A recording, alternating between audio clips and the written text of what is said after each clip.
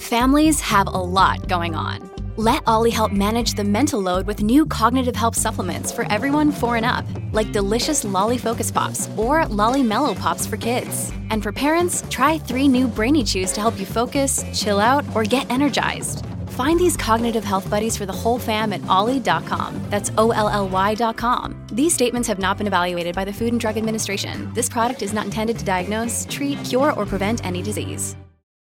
At Evernorth Health Services, we believe costs shouldn't get in the way of life-changing care, and we're doing everything in our power to make it possible. Behavioral health solutions that also keep your projections at their best? It's possible. Pharmacy benefits that benefit your bottom line? It's possible. Complex specialty care that cares about your ROI? It's possible. Because we're already doing it. All while saving businesses billions. That's Wonder made possible. Learn more at evernorth.com/wonder. Another day is here, and you're ready for it. What to wear? Check. Breakfast, lunch, and dinner? Check. Planning for what's next and how to save for it? That's where Bank of America can help. For your financial to-dos, Bank of America has experts ready to help get you closer to your goals. Get started at one of our local financial centers or 24/7 in our mobile banking app. Find a location near you at bankofamerica.com/talktous. What would you like the power to do? Mobile banking requires downloading the app and is only available for select devices. Message and data rates may apply. Bank of America N.A., member FDIC. Welcome to the New Books Network. Hi, I'm Annie Burke, and you're listening to the New Books Network.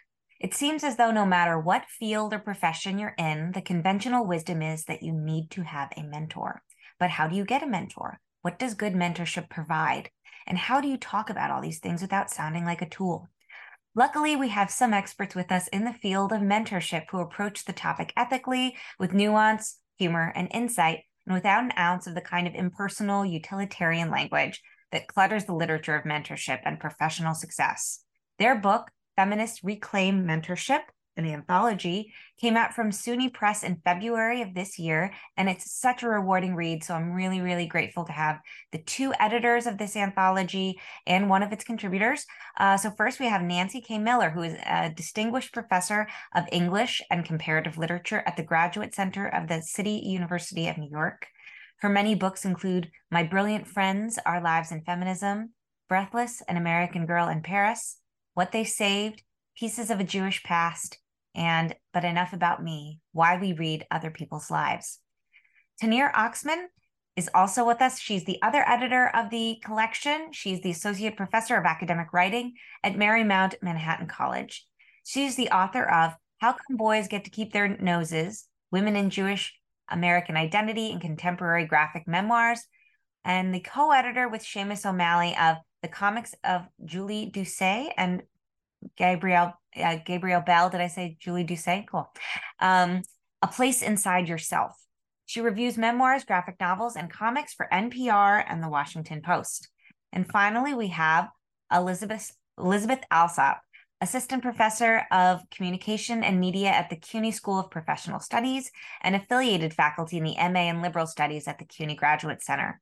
She is the author of Making Conversation in Modernist Fiction, from Ohio State University Press in 2019, and a number of scholarly essays on 20th century fiction, film, and television aesthetics, and contemporary TV storytelling. Her cultural criticism has appeared in The Atlantic, the Los Angeles Review of Books, Salon, and the New York Times Magazine. She's currently writing a book on the films of Elaine May that I'm very excited to read. Thank you, Nancy, Tahneer, and Elizabeth, for joining me today. Thanks for having us, Annie. Oh, you're welcome. I really, really loved reading this. And I think anyone who is thinking about their career in any kind of holistic way, particularly academics, which happen to be the lion's share of listeners at New Books Network, but in general, anyone who wants to be thoughtful about how they grow in their field and how they become better versions of whatever it is that they're working toward, I think we'll get a lot out of this book. Nancy and Tahneer, I wanted to ask you, how did this project evolve? Yeah, good question. We've been, going over the history of how the book came to be. And there's a couple of competing narratives, but Nancy, I think we could start with your previous book and the friendship book and that journey. Okay. So, thanks to Tahneer, who has a great sense of chronology, unlike some people I could mention. We have a date, which is 2019. because I published my last book, My Brilliant Friends, and talking about the book with Tahneer, I realized that even though the book was specifically pitched toward thinking about friendship with women who were also writers, in fact, one of the writers was actually my mentor, had been my mentor, and that in two of the other relationships, we were kind of writing partners. And so Tahneer and I began to think, well, what is really the difference between these friendship relationships and mentorship, especially since one of them was kind of officially the mentor. Now, that coincided with two other moments, one in the institution at large, where the professional organizations started realizing that the institution was changing. And one of them, we call the MLA, the Modern Language Association, launched a program they called Speed Mentoring.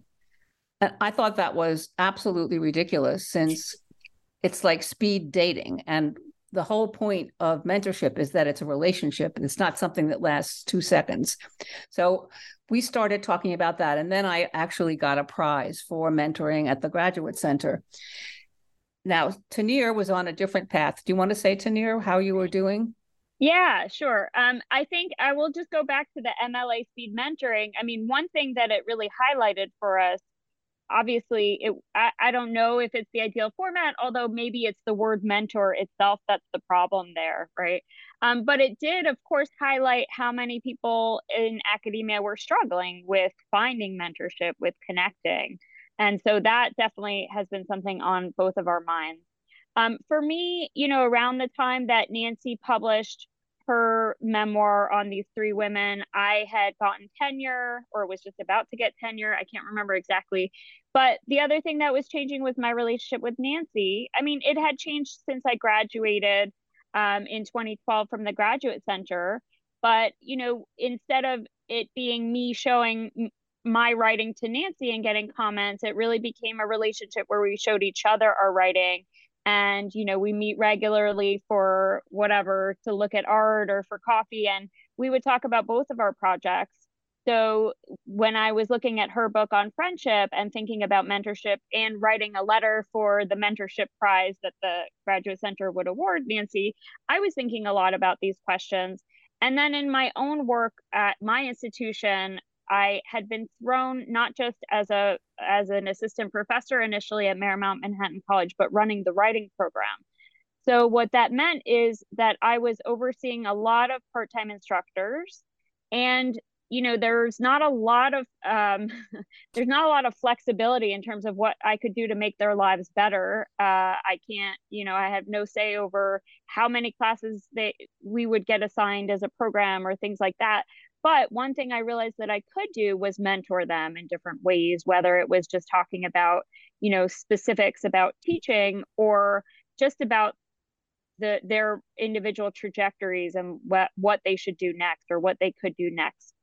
So I too had been thinking a lot about that shifting role from being a mentee to being a mentor.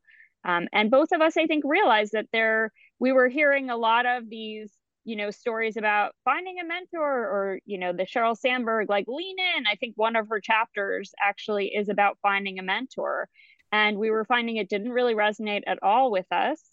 And no one had really, that we could find, had done this work of unpacking the word, the history of the word, what it has meant, and both the positive and negative contours of that relationship. And I want to say, in conversations with different people, because we spoke to lots of friends and colleagues while thinking about the book, people would have very strong reactions. And a lot of people's reactions would be to, whether it was tear up or just look, upset about it and say, I never had a mentor, or I had a missed mentorship. So we really wanted a book that would contain all of those kinds of experiences. You talk about these. Thank you so much for your answers. It gives me so much context for thinking about, like, how wide-reaching this question of mentorship was just in your own practice. And it's reflected in the book because you have contributors that really work in many different areas of the academy and beyond. a lot are scholars. I would say they're all writers, which makes sense because it's all a book of essays. So maybe not for people who don't like writing.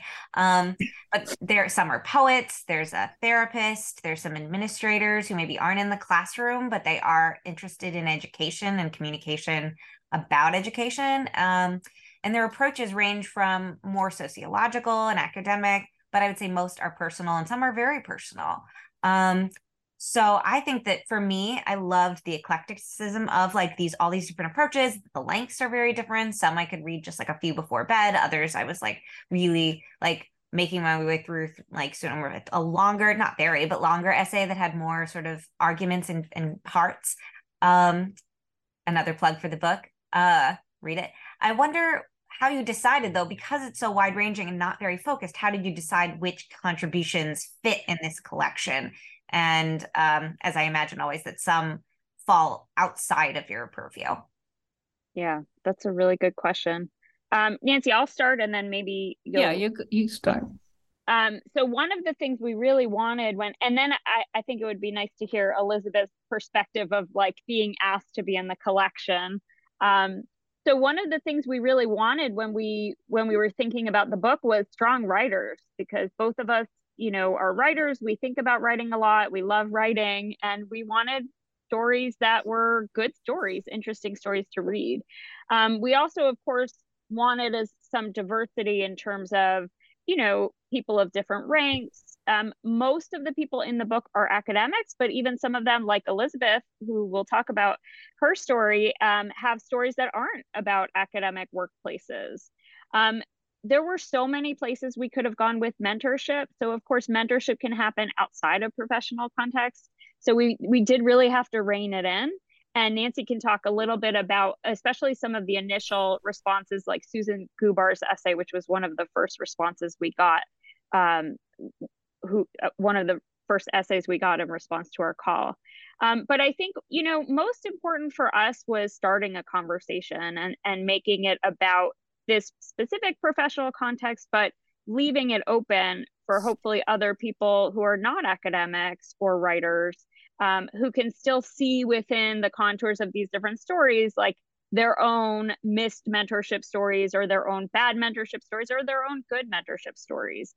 So it was a little bit of asking around the people that we knew, the people who really responded to this prompt when we talked to them one-on-one.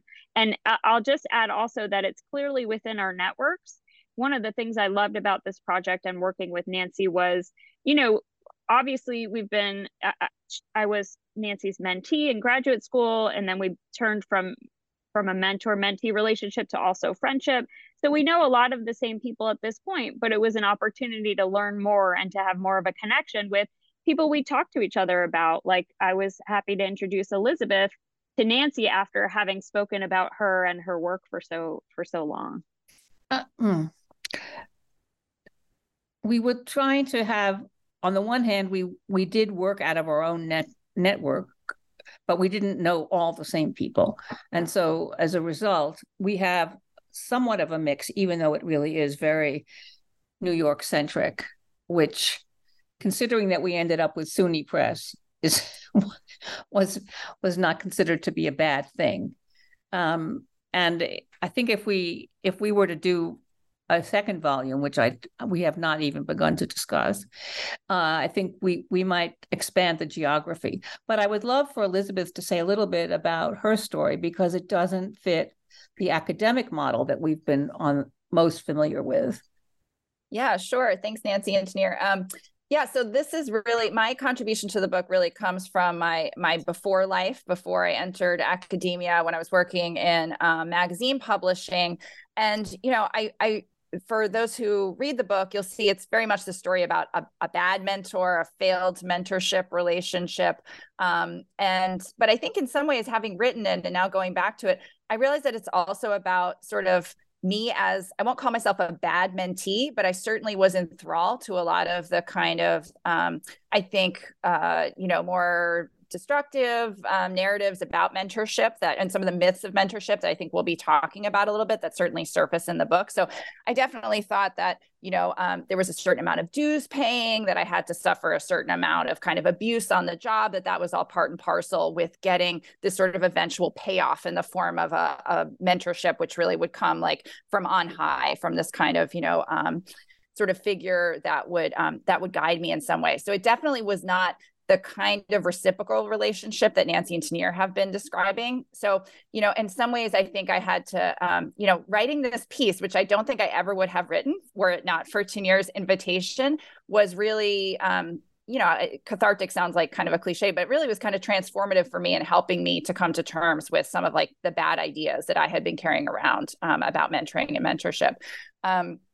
And yeah, I think so it was a great experience for me in that way. And it definitely, I think, has helped me think more holistically about like other types of mentoring relationships. So by the end of the piece, I kind of come through like the bad moment into this, I think, more sort of like diffuse pluralistic understanding of mentoring as something that, again, I think as you, Nancy and Tahneer, use in your section heading, a more horizontal, right, understanding of mentorship rather than this more intensely hierarchical one. Yeah. I mean, your essay, Elizabeth, about sort of having a bad boss, what the line is between bad boss and bad mentor, made me think a lot about the different examples in this book that sort of why there needs to be a particularly feminist approach to mentorship, because it feels like there's, tell me if you agree, like a spectrum where it feels like if either you're, for women, there's like the All About Eve. One of your essayists writes about All About Eve, like women who want mentors really just like want to steal your job and your boyfriend. And then this more contemporary conversations along the lines of your examples of the assistant and the devil wears Prada's in the intro. I would say like the rise of the mentor monster, like women need to pay, they get groomed and they need to pay for the desire to be mentored. They'll be punished for it. Sort of like, the revenge of the All About Eve storyline or something, but that there are very few accounts of feminist mentorship. The most explicit one being Sheryl Sandberg, which I'm sure we'll get into, has a number of shortcomings, both for academics and just for everyone. But let's go way back, even farther back than Sheryl Sandberg, which feels like an eternity ago. When my friend told me to read it, it was like different world. The title of your book is Feminists Reclaim Mentorship. And this verb reclaim, I get stuck on because there is this feeling that there's a contested quality to this term, that it's not clear who owns it or who gets to decide what it means. But that it does, as you document at the beginning of the book, something that I probably should have known but didn't, is that it really goes back to sort of ancient times. I'm not even thinking about, flute boys and Socrates, though I am kind of thinking about them too, but specifically sort of the ancient mythological component of mentorship. And what does it mean to track that term through history and then to reclaim it as a feminist? Well, I'll give it a shot. The actual term mentor comes from a very, very ancient source, which is Homer's book, The Odyssey, which is really a story about men and power, that to simplify.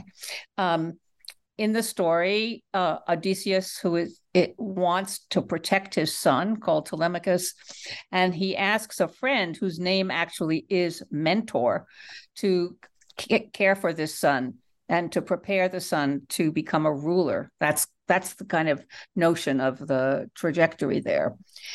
He gets a little bit of help from the goddess Athena. Now, that sounds like it would be good because Athena is female, but Athena is what we used to call male identified. And so she, even though it is, as I say, a female figure of Athena who's associated with braininess, it's still a male line of descent. And the university almost immediately took this model over as the model of transmission of knowledge or transmission of power. And in the modern university, as most of us know it, this is an entirely, or at least in the beginning, or mostly male descent, white male descent. Now, you might wonder what on earth we want to do with that. but we felt that it had a tremendous potential despite its sort of unpleasant origins in a way. And that once we understood that it didn't have to be vertical, that in fact we could tilt it over into a horizontal mode, which would involve relationship and exchange, that there had a lot of potential. So we felt that on the one hand, we had to destigmatize the ancient model. And on the other hand, we had to avoid the model that you were describing, the Prada, all about Eve, a lot of negative stereotypes. So we were looking, in fact, for stories that would complicate these two legacies as you sketched them out. And we found a lot. We were actually quite surprised by the diversity of stories and the complexity of stories, and how in the end we really did not want to end up with a how-to book and give you one model that would work, but to suggest different patterns of relationship that we thought would be productive, especially in a world where work was changing. And let me just add one thing about the context. Very soon after Tahneer and I decided we would try to make this into a book, and we actually got an agent, so we were feeling very high, the pandemic struck. And so during the pandemic, we never even saw each other. And we were dealing with the context of being separated, being in a world that seemed entirely to be falling apart and not know what was going to emerge from it, and to try to construct something within those years of difficulty in which the whole world of work was changing, where people were working remotely, jobs disappearing, so on and so forth. And that we really felt that we needed a way to think about this changing world of work. Yeah, and I'll add a couple of more just points about sort of the context of the word itself. So one of the models we were thinking about as we put together the book was the anthology model, right? And the second wave feminist anthologies like This Bridge that really brought together different voices so that people didn't feel like whatever experience they were having was their own experience. So there was a little bit of feeling like, well, we need to talk about this thing, mentorship, that isn't actually talked about in a critical way that often. It's more, Elizabeth flagged for me Mentorship Month in February, was it? January, Oh, January, which was National Mentorship Month, which we had no idea. And there was an NPR call-in show where people were talking about mentorship, and it was really questions of, how do I find a mentor? How do I make this mentor the person I need? What do I want to look for in a mentor? What do I ask for? But it was not sort of the critical conversation we were looking for. So those anthologies, from the 70s and 80s were very much in our mind as we were writing and thinking and editing and collecting. And then also working with Nancy, one of my favorite things was as soon as, we started this project, every time she came across the word mentor in any context, in newspapers, magazines, wherever, and I would do the same, we would send each other the link, the clip of whatever it was we were reading. And so some of the context for that word were really surprising and really problematic considering how people feel about that word. So there was Trump mentioned with his mentor, Roy Cohn, and there were other. Nancy, can you think of any that jump out? Well, then you were very preoccupied. Well, at the same time, the hearings were going on for Brett Kavanaugh, and there was and Brett Kavanaugh was boasting about his feminist so-called credentials because he he coached girls soccer or something along those lines. And to watch this display of male power shared and the discrimination against this woman who was trying to tell her story made us think that word mentor, we really didn't, we had to put some quote marks around it for a while because if Kavanaugh could claim that he was feminist because and good on women because he took he dealt with these little girls, that was really kind of a nightmare for us. And we saw that same story play out. So one of our authors, Lee Gilmore, who's written now 2 books related to Me Too and testimony. In Lee Gilmore's essay in our book, she talks about Harvey Weinstein, and that word mentorship comes up again, right? He's offering mentorship. And Elizabeth's essay really falls under that same umbrella of, the guise of mentorship and how this narrative we have about the positive, mentorship as always this positive thing is really problematic because it can hide a lot of things underneath. Yeah, it's interesting you say that, Tahneer, because I do feel like there's been this kind of context collapse around mentorship. It's become this, and so I was talking to a student, I think this was last year, who mentioned her mentor, and it turned out this was actually a coach that she was paying, right? So this was a much more transactional relationship, but it had been sort of subsumed under, the kind of discourse of mentorship, and sort of, given cover in that way, as you said. So there is something sort of weird about like the pervasiveness of the discourse around mentorship and the lack of kind of critical discussion around it that you and Nancy were bringing to it. Yeah, well, I want to mention that as we were starting to work out our basic concepts, I came across a book that the title of the book was Forget a Mentor, and it was in parentheses, and then it said, forget a mentor, get a sponsor, and fast track your career.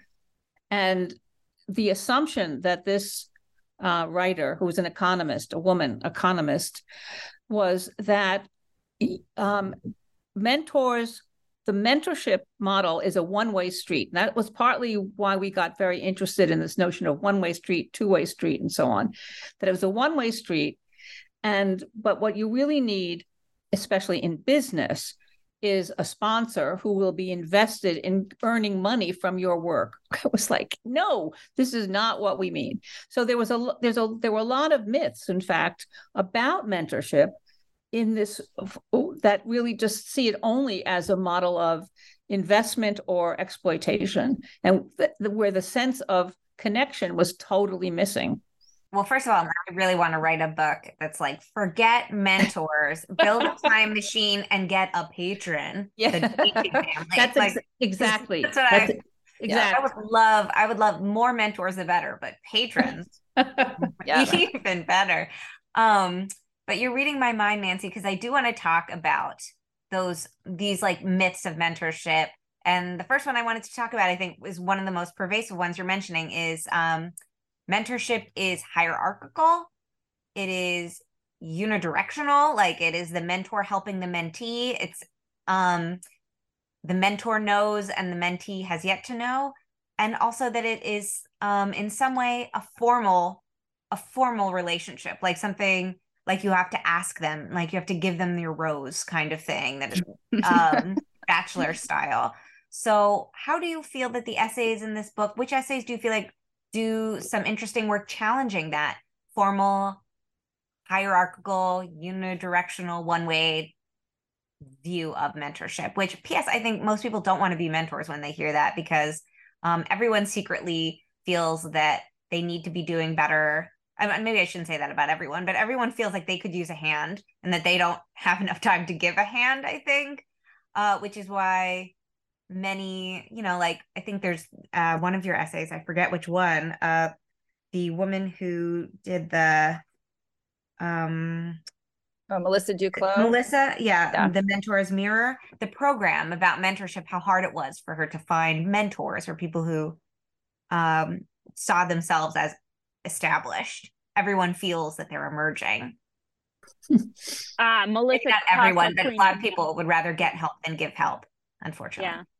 I mean, I think one of the things that came up, and of course, academia, I mean, it's not new, but COVID has sort of highlighted a lot of the labor issues that have been there for a long time.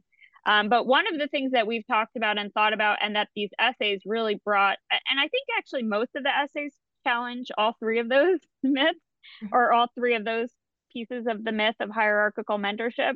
But the question of institutional mentorship So in academia, for example, you have a dissertation director.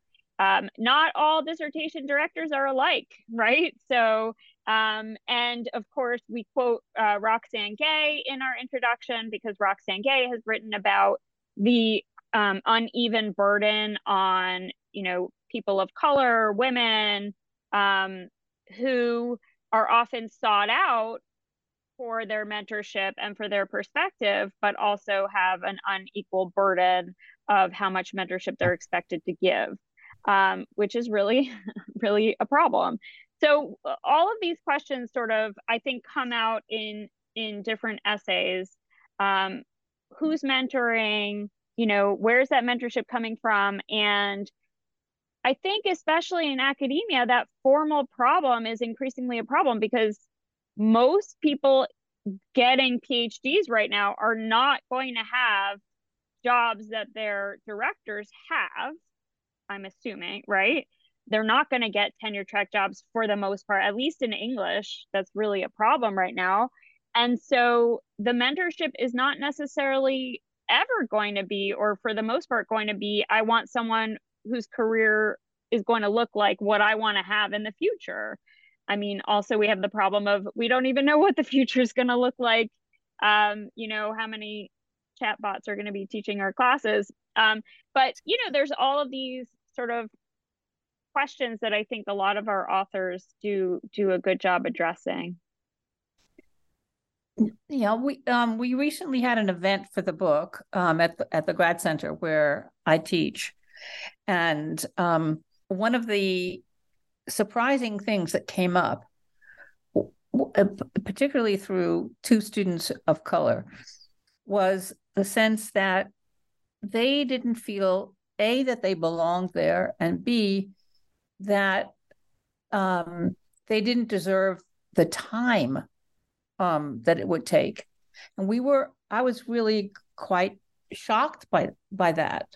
And I felt that the fact that these students felt that they didn't deserve to be there, or they didn't have the time, or that they couldn't take the time to ask for a mentorship or even to go to office hours, meant that the notion of mentorship as this extreme hierarchy of privilege was still very strong, and that they were unable to imagine a more collaborative exchange relationship in which they could ask for help or guidance or knowledge. I mean, after all, the basic assumption of mentorship is the transmission of knowledge.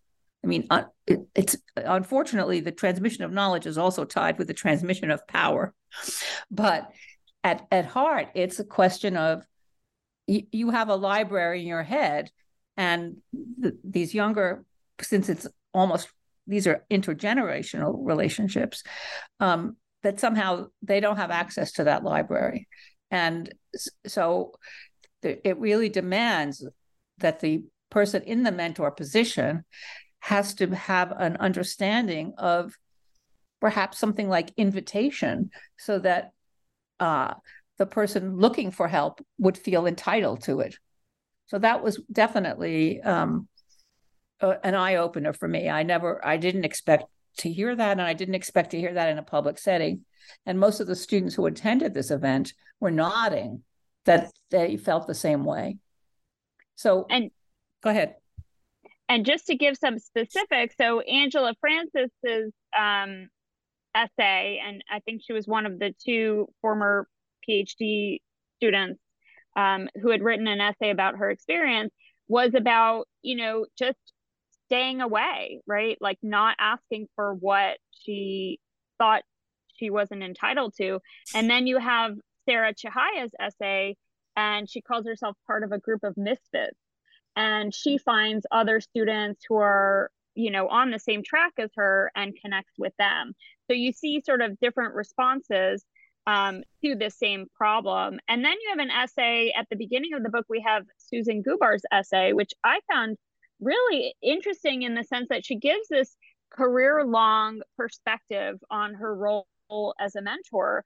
And then in the midst of writing the essay, she solicits responses from students, former mentees of hers, former students. And she asked them, what kind of a mentor was I? And the responses she gets are really surprising to her when students tell her, well, you made me cry. So what I really found helpful in reading these different essays was getting those different perspectives, which are really eye-opening, whatever perspective you've had over time, whether as mentor or as mentee. I could talk a lot about crying, not my own experience. I just have a lot of thoughts on like the Kate, Megan, who made who cry question, and thinking about this, and because that comes up in the book more than once. Different, I think another author as well talks about mentees who cried, which makes me feel bad for the mentee, but having gone to graduate school, it's not always about that conversation. It's about the institutional pressures that mentors can both exacerbate and relieve, sometimes in the same conversation, I think. But I really loved the essays you mentioned. I remembered that essay about because she seems like she is a very dedicated mentee, a mentor, but also there's to be a good mentor sometimes means challenging your mentees. And the same thing is with these sort of friendships, these groups where you are together, working through a problem together through these very intense professional shifts. And what did I want to say? Oh, darn. I wanted to ask you something very specific related to your questions, which is, I remembered now. All three of you are professors, and you work with undergraduates and graduate students, I imagine, at least one of those groups. What could an undergraduate or a graduate mentee do for you that you would like? You know what I mean? Because I think that a lot of them think they're not worth the time. And that what they would get from it is like that good feeling of like putting money in the Salvation Army box at Christmas time or something. But that it's not that. And I know it's not really about that, but you're also not necessarily looking for a freshman to come in and offer to, copy edit your article either. They're not the right person for that. So what could a student or an advisee offer you as a mentee, practically speaking, that maybe make that relationship, that formal hierarchical relationship, feel more equal before it actually becomes more professionally equal, say? I mean, I think what we always get, or at least what I always get from my undergraduate students, is a sense of what I'm doing well and what I could do a lot better in my classes, or what I'm missing, right? So as the generational gap, especially over the years, gets larger between what I'm interested in, what I read, and what my students read, it's very helpful to just hear, well, people don't really use Facebook anymore at my age, or we don't leave voicemails the way that you mentioned that in class, or this author really doesn't speak to many of us. So I think just getting that perspective can be really helpful. And often for me, that's what these conversations where I'm recommending books or sort of giving advice or giving a peek into professor life to show the student that it's not so far off, and here's how career trajectories work, or whatever it is I'm trying to show.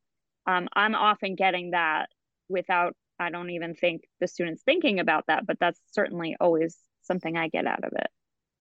When you need mealtime inspiration, it's worth shopping Kroger, where you'll find over 30,000 mouth-watering choices that excite your inner foodie. And no matter what tasty choice you make, you'll enjoy our everyday low prices, plus extra ways to save, like digital coupons worth over $600 each week. You can also save up to $1 off per gallon at the pump with fuel points. More savings and more inspiring flavors make shopping Kroger worth it every time. Kroger, fresh for everyone. Fuel restrictions apply.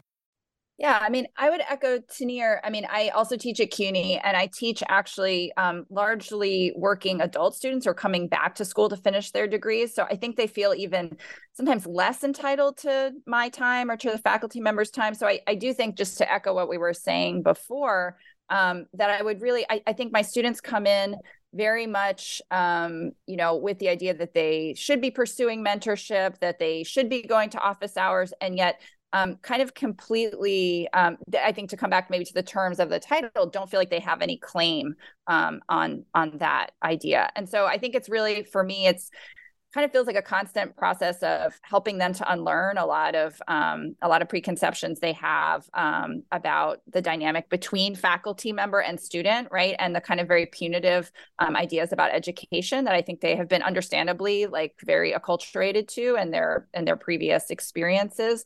I also think, and this is maybe like a little bit off track, but since we mentioned Sarah Chahaya's essay, I really like that she kind of mentioned her own psychology here, and just that she sort of personally had never really felt particularly, kind of into the idea of mentorship, or that she didn't feel like she knew how to cultivate mentors.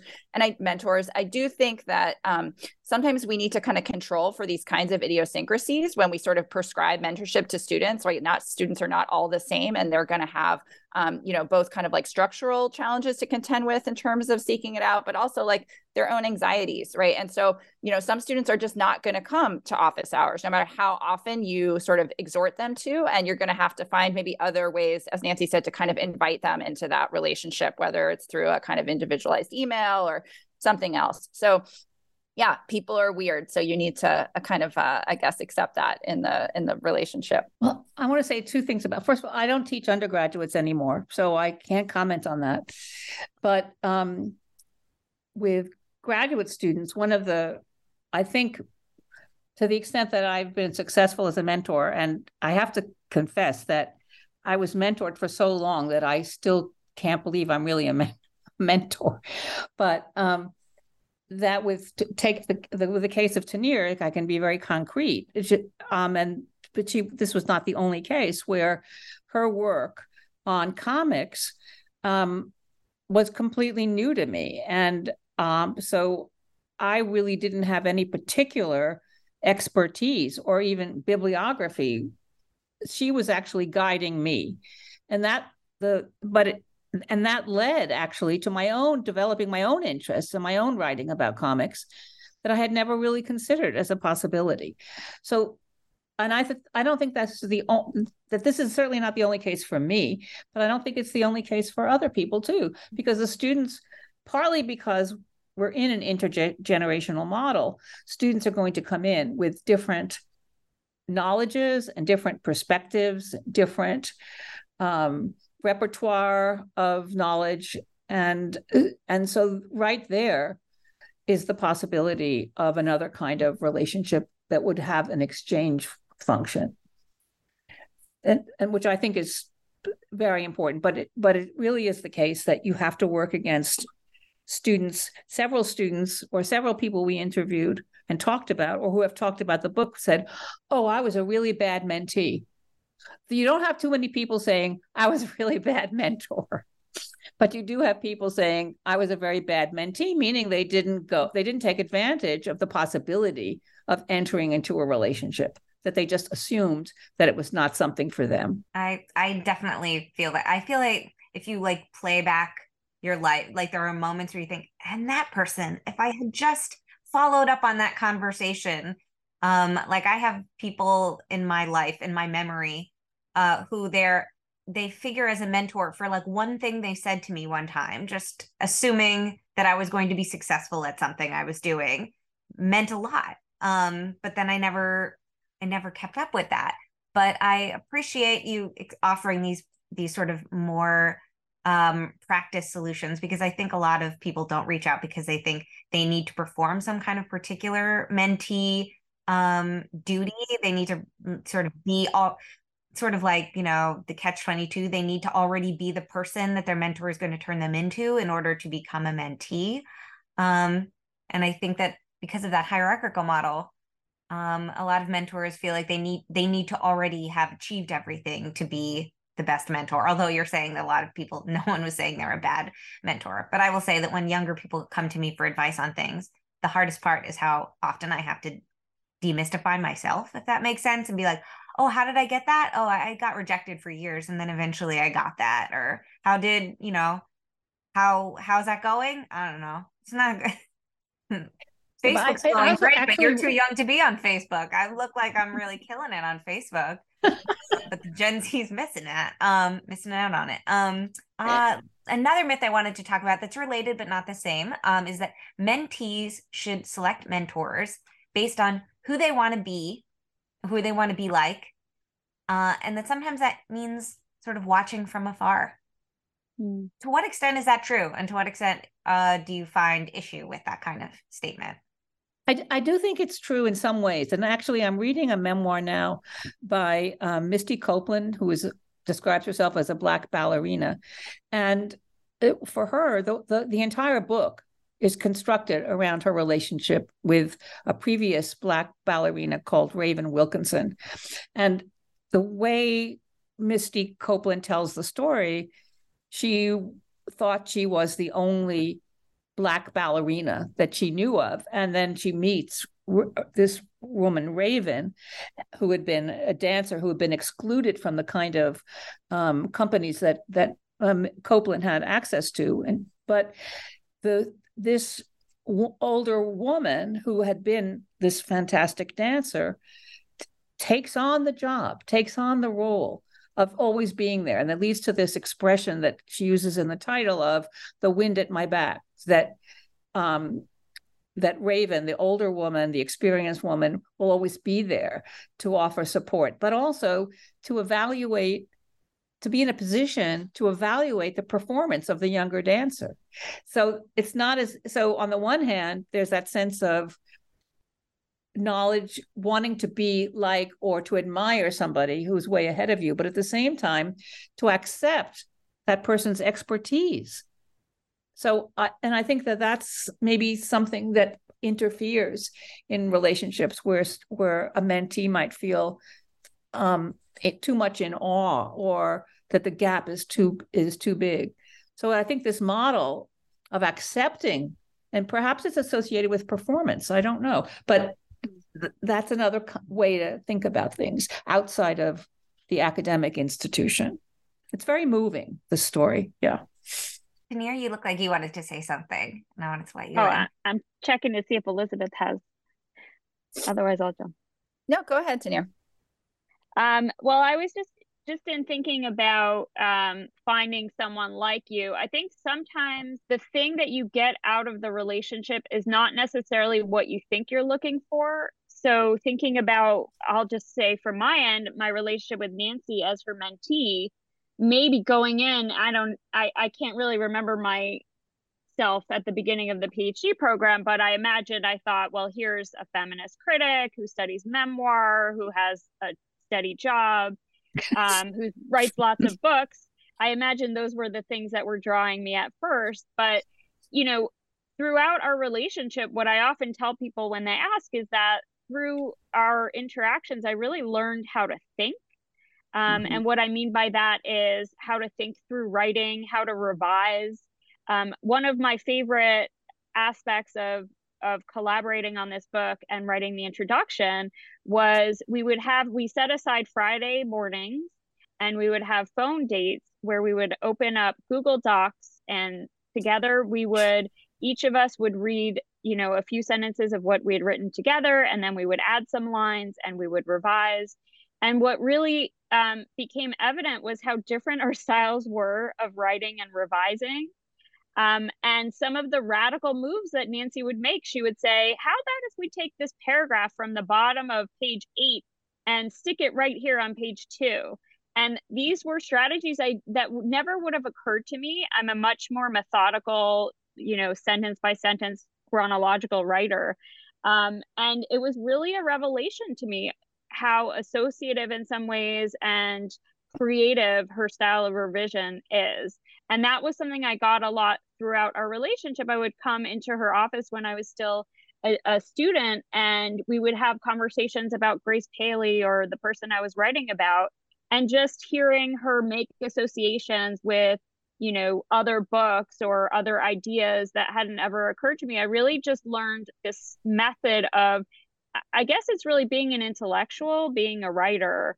And that to me was, looking back, the most valuable aspect of our relationship. But I don't think that would be limited to someone with a PhD or someone who became a professor. Yeah, I actually like that you mentioned, Tahneer, the kind of sort of editing and co-writing as forms of mentorship too, because I feel like sometimes that will sneak up on you. I've had relationships that almost entirely unfold as sort of writing and editing relationships, but you can learn a lot, as you said, from like watching someone else's moves, right, and what they suggest, and it kind of can completely like melt your brain, right, to see how someone else is thinking, and that there's something very intimate sometimes in that kind of really collaborative writing together. I agree. I have found that as well. And I think that something that comes up a lot in all of these essays is, I mean, obviously that it's good to find mentors who work on similar things. It's good to find mentors that remind you of yourself, who move through the world in a similar way. If you're a queer woman of color, to find an advisor who knows what it's like to navigate your field or your profession. As a queer woman of color, things like that. I'm thinking of Ashna Ali. I don't think she was queer, but being a woman of color in the academy and like sort of having to accept that part of herself by accepting her mentorship. But I think that something that comes up even more maybe is this idea that the best mentors give you space. They give you space to sort of be yourself and do your own thing. And that might be too close. If you're trying to become a duplicate of someone who already exists, then you don't have a great mentor-mentee relationship. You have a kind of Xerox copy relationship. Let's just talk about old technologies, voicemail, Xerox. To those Facebook. listening at home, a Xerox machine was a big box, and you would put the thing down, and then mimeograph, yeah. Carbon copy. Has that aged better? I don't know. I don't think carbon. They don't have those. I think that I doubt there'll be any recognition for carbon. No, maybe but not. But I'm glad you bring up the question of technology, as we noticed this morning as we were getting going. Angela Francis talked about how one of the ways in which she was able to negotiate the relationship of difference was that her technology, her ability to deal with technology that older colleagues could not deal with. And I remember very distinctly when our university went into some insane universal email. There was nothing wrong with our email, but they created a whole new system. And it was impenetrable to me and to most people my generation. And Angela was just like this subtle person who was able to go in and show how to deal with all of this. So that in an intergenerational model, there are some things that the younger person brings that are just unique to them, that will never be replicated by the older generation. So that I think it's also important for the younger person entering into this kind of system to realize that they're bringing knowledges that are opaque to their, to the senior people. Yeah. And so this idea of paying dues, sometimes it's a trick. I mean, it's really that the kinds of mentors that one should be seeking out would not ask you to pay dues, because they would know that they are getting something in return. Right. That's so in the form of education and collegiality and friendship, and just wanting more people to be doing the kind of work that they would be helping them to do. Yeah, I wanted to jump in also because we've sort of been circling around this, but I want to make sure that we highlight the non-professional aspects of mentorship. Of course, this is where boundaries can become problematic if too blurred, but the fact so Sarah Blackwood has a beautiful essay called The Group Text, or The Small Stuff, which is really about collaborative mentorship. So mentorship among a group of friends who are on a group text together. But one of the things I love about her piece is she highlights the non-professional aspects of mentorship. In other words, mentoring for the other people, how important it is to not be laboring all the time and to not be hyper-focused all the time on work. Which I think is a really important aspect of mentorship that often is downplayed, especially when you're thinking of the mentor as sponsor, or of, the transactional forms of the relationship. You're not so much thinking about all of these other things that happen, like the networks that open up, just to loop back to the beginning of the conversation, the network of our table of contents, all the other things that mentorship can bring, that's outside of professional context. It's so funny because when I was in high school, that's a great way to start an academic podcast comment. But when I was in high school, I had a drama teacher and he really mentored me as a performer and as a writer. And for me, what was so powerful about that mentorship was sort of how professional it was. Do you know what I mean? Like he treated me like I was a thinking person. And he didn't sit backwards in a chair, dangerous mind style. He wasn't trying to inspire me. He just sort of, and I didn't know much about him and he didn't know much about me, but that was somehow very important to me, that I was being treated like an artist or something rather than a teenager who like needs something to do between the hours of 3 and 5. But as I get older, mentorship becomes more about what you're saying. The non-professional has become more important. I'm not sure why that is, but just seeing that I just came back from the Society of Cinema and Media Studies conference, as did Elizabeth, who I saw out there. But seeing people who I admire, whose work I admire, like seeing them get a drink, seeing them at parties, seeing them like relaxing is in a certain way, it has become important to me because I guess of that modeling, that sense of like, oh, they are also people. And so I can also be a person who could maybe write things that people would read. So I wonder if we're talking a lot about intergenerational relationships and mentorship, but like what we need at different phases of our life, I think is important. When you're a teenager, everyone wants to be like, hey kid, how you doing? How you feel? And when you're an adult, no, like people don't ask that as much. So for me, that trajectory has been, I don't need you to treat me like a scholar. I would just like to like be a person. I think, oh, sorry, go ahead. I'll go. Okay, so I think it's Melissa Cosaquino's essay where she talks about mentorship as mirroring, or that idea of sort of modeling, right? And so I think just sort of modeling the way to move through the world, right? And so I think I really like that idea, Annie, and it reminds me, this is a little bit different, maybe slightly more professional, but back to high school, one of my earliest professors or teachers, I remember when we first handed in a written assignment, he returned it to me, I think to all of us, with like twice as much feedback on as what we had written, and just took our ideas so seriously, right? But then, no big deal. It wasn't like he expected us to, necessarily do anything with the feedback. It was really up to us, right? And there's times where people sort of offer a gesture, right, that you find so compelling in that moment, right, and such a persuasive model for sort of just like how to be either as a worker, as a person. And this is maybe, again, not to get too much of a sidebar, but I think we were talking earlier before, maybe Annie, you were talking about having kind of like just the encounter you need at a particular time, right? Like that can kind of open things up. And so, I do think that even though mentorship should ideally be this long-term sustained relationship, that sometimes there are these more brief situational encounters that can have an outsized impact on us. And so I've had a couple of times thinking about conferences where someone's given either some really encouraging feedback or just we've had a really nice conversation and maybe we have follow-up conversations in the years since, but that those encounters, even in and of themselves, if they're not mentorship per se, but there's a kind of function there that I think is really affirmative, maybe in the spirit of a mentoring relationship. So mentorship in like this book has really made me think a lot about sort of how friendship and mentorship are connected. And as I was saying before we started recording, I think a lot about like our mutual friend, about two fortune hunters who accidentally marry each other, each thinking that the other one has the fortune. And I feel like I've had a lot of phone calls and Zoom dates where I was like, oh, you want me to be the mentor? I thought you were going to be the mentor. But those end up being the most generative friendships because, as you're talking about with editing, like they see things I don't see in my own writing that I see in other people's writing. And I'll call it out. I'll point out like, no, not like that. But I'll do it. And sometimes you need that distance.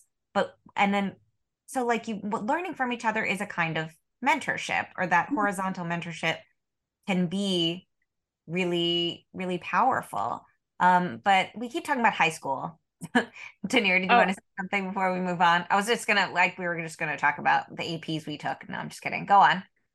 I was just gonna say it's also important to really think about power dynamics and the context of the relationship, because in high school, if it's a teacher, or I think about this when I train instructors who are teaching undergraduates, it's really important to have firm boundaries in place. And I think too much of the personal is really problematic. And that's where, some of the essays, the Me Too essays, as I think of them, are, you can really see those boundaries being blurred in problematic context when there's a real power dynamic at play. I think the same is true of, your dissertation advisor relationship. There was a change between my being Nancy's student when, she was the one in charge of my dissertation and approval, versus once I graduated, there was a shift there. I think it's really important for those moments to be recognized for what they are. And that was also one of the things we really wanted to highlight, was how can we take this word that's applied everywhere, but really think about like all of the context. As Elizabeth was saying, the context collapse is a real problem. But how do we think about, okay, when you are a dissertation advisor, what part of that is mentorship? And, what are the mentees' rights, and what are their obligations, and what are your rights, and what are your obligations? Those are the things I think that aren't talked about enough. We sort of take for granted, or we use the wrong words, or we just overlap and we don't really think about the specifics. And we're not offering answers in our book, but we are having lots of interesting conversations.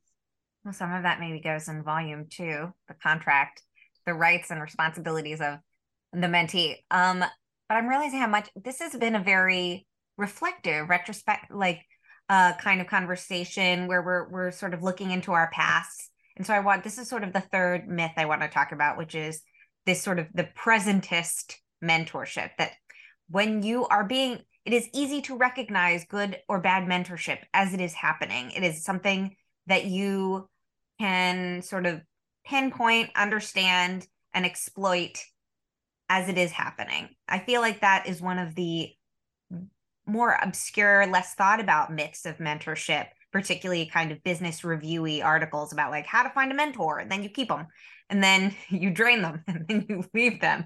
But this feeling, I feel like a lot of the essays in this are understandably about looking back and sort of mentorship in retrospect. And let's talk a little bit about that. Elizabeth, yours is a lot about that, I would say.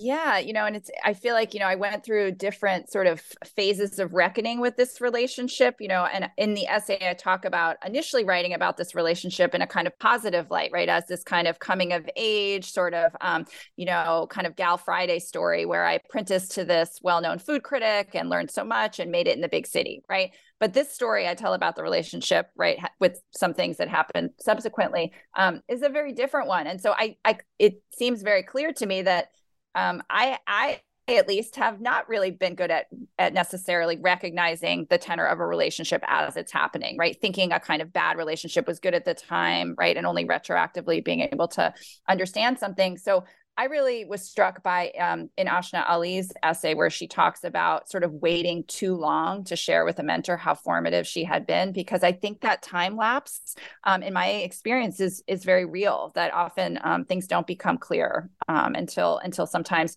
you're no longer in conversation with that person, or the opportunity to be able to talk with them has passed. One of my favorite pieces in the book is by Melissa Duclos, who is a very dear friend of mine. We went to college together and we were both creative writing majors. And in her essay, she talks about an MFA program at an institution. I will not say the name, but you can go to the book if you're curious, where most of the instructors were men, and she was not feeling particularly mentored. And it's a story of how her partner, her romantic partner, who became her husband, took on that mentorship role because of that.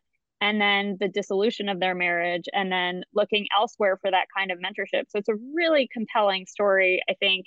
And it's the kind of story that you wouldn't really think about mentorship in a divorce story. But actually, when you read it, it becomes clear how much this professional trajectory was actually unfolding at the same time as this romantic trajectory, and how much overlap there was. It's really a beautiful story, I think. And it just goes to show, again, how it's not just like, oh, I didn't realize this person was my mentor, I didn't realize this person was a bad mentor, but it's also, I didn't realize how much these like personal and professional narratives were so entwined. Mm-hmm. Nancy, do you want to add anything to that? About sort of reflecting on mentorship?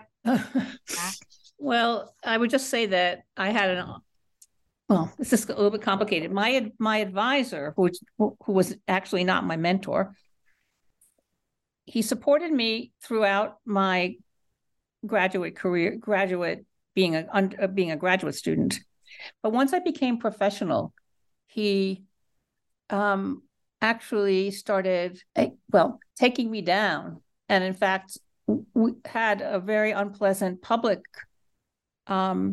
encounter in another institution in which he attacked me as being a feminist. And he attacked me feeling that feminists had othered him. It was very violent. And I was really publicly humiliated.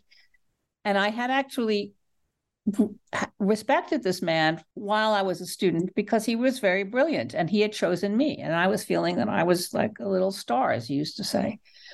But it was only when a female colleague, who was the person I mentioned in my book, Carolyn Heilbrunn, intervened within this institution as a form of friendship and protection, that I was able to see everything that I had missed while I was an actual student writing my dissertation. So I do think it's territory that you have to learn how to negotiate. I think, following on what Elizabeth was saying, that you have to be alert to what the politics and power struggles are within a particular relationship. So we can't be too, what's the word I want? Thrilled about mentorship across the board. It's a source of potential joy, productivity, and connection, but it also has its danger spots. So I think that we need to keep when we were first thinking about the title of the book, we were going to say stories, good, bad, and everything in between. And we do have to acknowledge that there are these in-between zones that have their own danger. So we're really looking to open the conversation so that we can see what's possible and what's dangerous, actually. Well, thank you for sharing that story. And I think it will help listeners to understand that even the most brilliant among us cannot necessarily see the full picture because we can't see the future. And, particularly within the academy, I think usually your choice of advisor, director is limited. And so you may not necessarily find an advisor who can cover all parts of yourself and your output and your thinking, which is an argument for having, obviously, a committee, which most people do. But also, even that is not always going to cover everything, or that there are these pitfalls. And I think one of them, I don't want to make any generalizations, but those among us who are feminists, but perhaps fear disappointing others, who have been socialized from a young age to please people, are going to have difficulties in mentor-mentee relationships because there's that feeling of like that piety of devotion, loyalty means not exploring the avenues and approaches and methods that really inspire you. I hope that continues to get better with each generation, but as we've discussed, it's not as though the academy is thriving with each generation, but that these kinds of conversations and understandings are getting better. Elizabeth, did you want to? Yeah, no, Annie, I'm just so glad you said that, because I do think that it's really important, and particularly in the academic context, to know that, being mentored does not mean giving away your agency. It doesn't mean, that you're submitting to some years-long audition, right? And I think that is still, as you said, I think there's a real gendered component there that we may not even be conscious of while it's happening. I know I certainly wasn't. And, I think I very much thought of myself as a feminist, right? So these different forces can kind of cancel each other out despite our best intentions. And that's why I think it is really valuable to have these conversations and be really explicit about naming some of these very ingrained behaviors and practices and narratives. Okay, so I think we only have time for maybe one or two more questions. I do want to talk about the editing in the book, sort of devising the assemblage of this book, and like how it called on your mentorship and menteeship skills. That's particularly directed to Nancy and Tahneer, but Elizabeth, if you have any experience editing you want to bring into it, you're so welcome. Nancy, do you want to jump in? Because I talked a little. You start. Okay. Well, I talked a little bit about already our process But I will say during the pandemic, having that weekly call with Nancy was really helpful, just as a connecting experience, having someone to connect with, intellectually, and having a project that required obviously a lot of thinking kind of work, but also when you're editing, I think you can sit back a little bit. And we had so many beautiful writers sending us pieces that I think it did lend itself to a more luxurious kind of experience. Yeah, well, when to talk earlier about when Tahneer was talking about my moving paragraphs, at the same time, she was relentless on the use of a comma.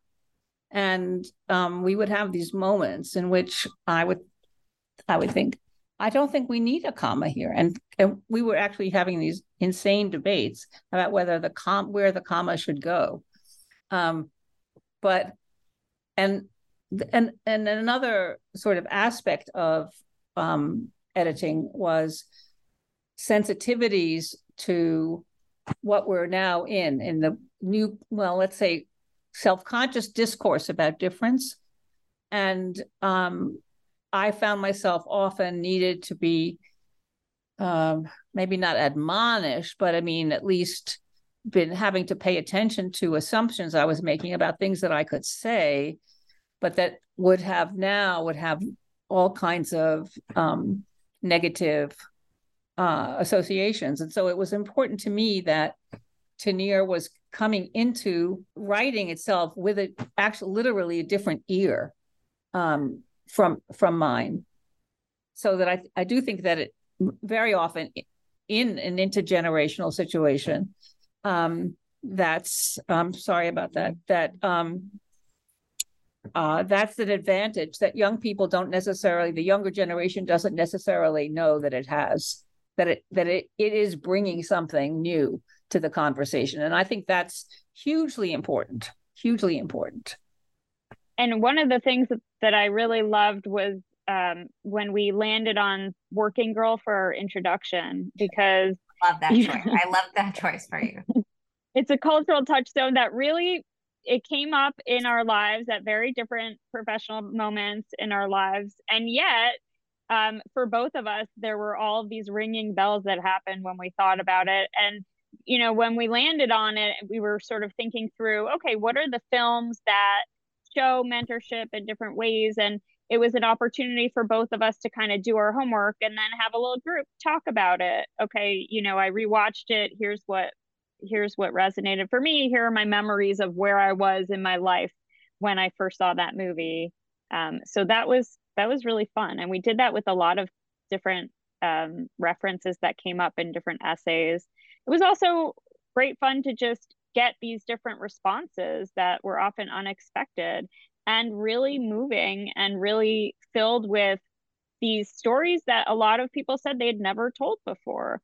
So even Rachel Adams's first piece, I mean, I think for a lot of our authors, submitting these essays was a scary thing, because writing about your mentor, it's like as a memoirist writing about a parent or writing about a sibling, like it's a very scary thing to write about this relationship that's often complicated and very personal and is exposing something, even when they're, mostly positive essays. You are exposing your own point of view that is not necessarily shared by the other person. So that was really, I feel very lucky that people trusted us with their words in that way, with their stories. Agreed. Well, okay, so I want to give you a chance to talk about are there any future book-related events with this? Are you doing any additional talks? Is anything coming out that we should know about in relationship to feminist reclaim mentorship? So we have a celebration and reading at the CUNY Graduate Center, and it's on May 4th. And if anyone is interested, they can contact either of us or just look online. It's through the Graduate Center, and it's sponsored by several programs, including the English program. And also, just to say, if anyone has any interest in having us talk to their institution or group of people about mentorship, or bringing one of our authors in, we're very interested in that prospect. Well, I hope people listening really do take that invitation seriously, because when you read this book, you feel like you are in community with these writers. You feel like you are friends and being mentored by all of these essays. So much of it felt very familiar to me. So much of it was like a really fascinating departure from my experiences. And so I really would suggest that you pick it up, even if you don't, like you have already so many academic books. I promise you don't have this one. And we, also just to add, we wanted a book that you could give like a teenager going off to college or not going off to college, right? That we wanted a book that would really resonate with young people, especially, but not only young women, that would get them really thinking critically before they embarked on their own mentorship experiences, maybe high school even, since we were talking a lot about high school. But we tried to make this, it's non-academic writing for the most part, and we tried to make it really accessible to people who are just interested in thinking, more critically and being more prepared before embarking in the professional world, but not only the professional world. Well, thank you so much. Thank you, Nancy. Thank you, Tahneer. Thank you, Elizabeth. Mentors, mentees, send your mentors a thank you text today. Mentors, send your mentees a thank you. Do it both ways. Two-way street. Hug a friend, buy a coffee. I don't know. And most importantly, get your hands on the Feminist Reclaim Mentorship, an anthology from the SUNY series in feminist criticism and theory, part of SUNY Press. Wherever you like to buy your SUNY Press books. Yes, and there's a discount all through the month of May. There's a discount. So they should go to the SUNY homepage, the press homepage for that code. Okay, great. Okay, thanks so much. Thanks everyone. You've been listening to the New Books Network, and I'm Annie Burke.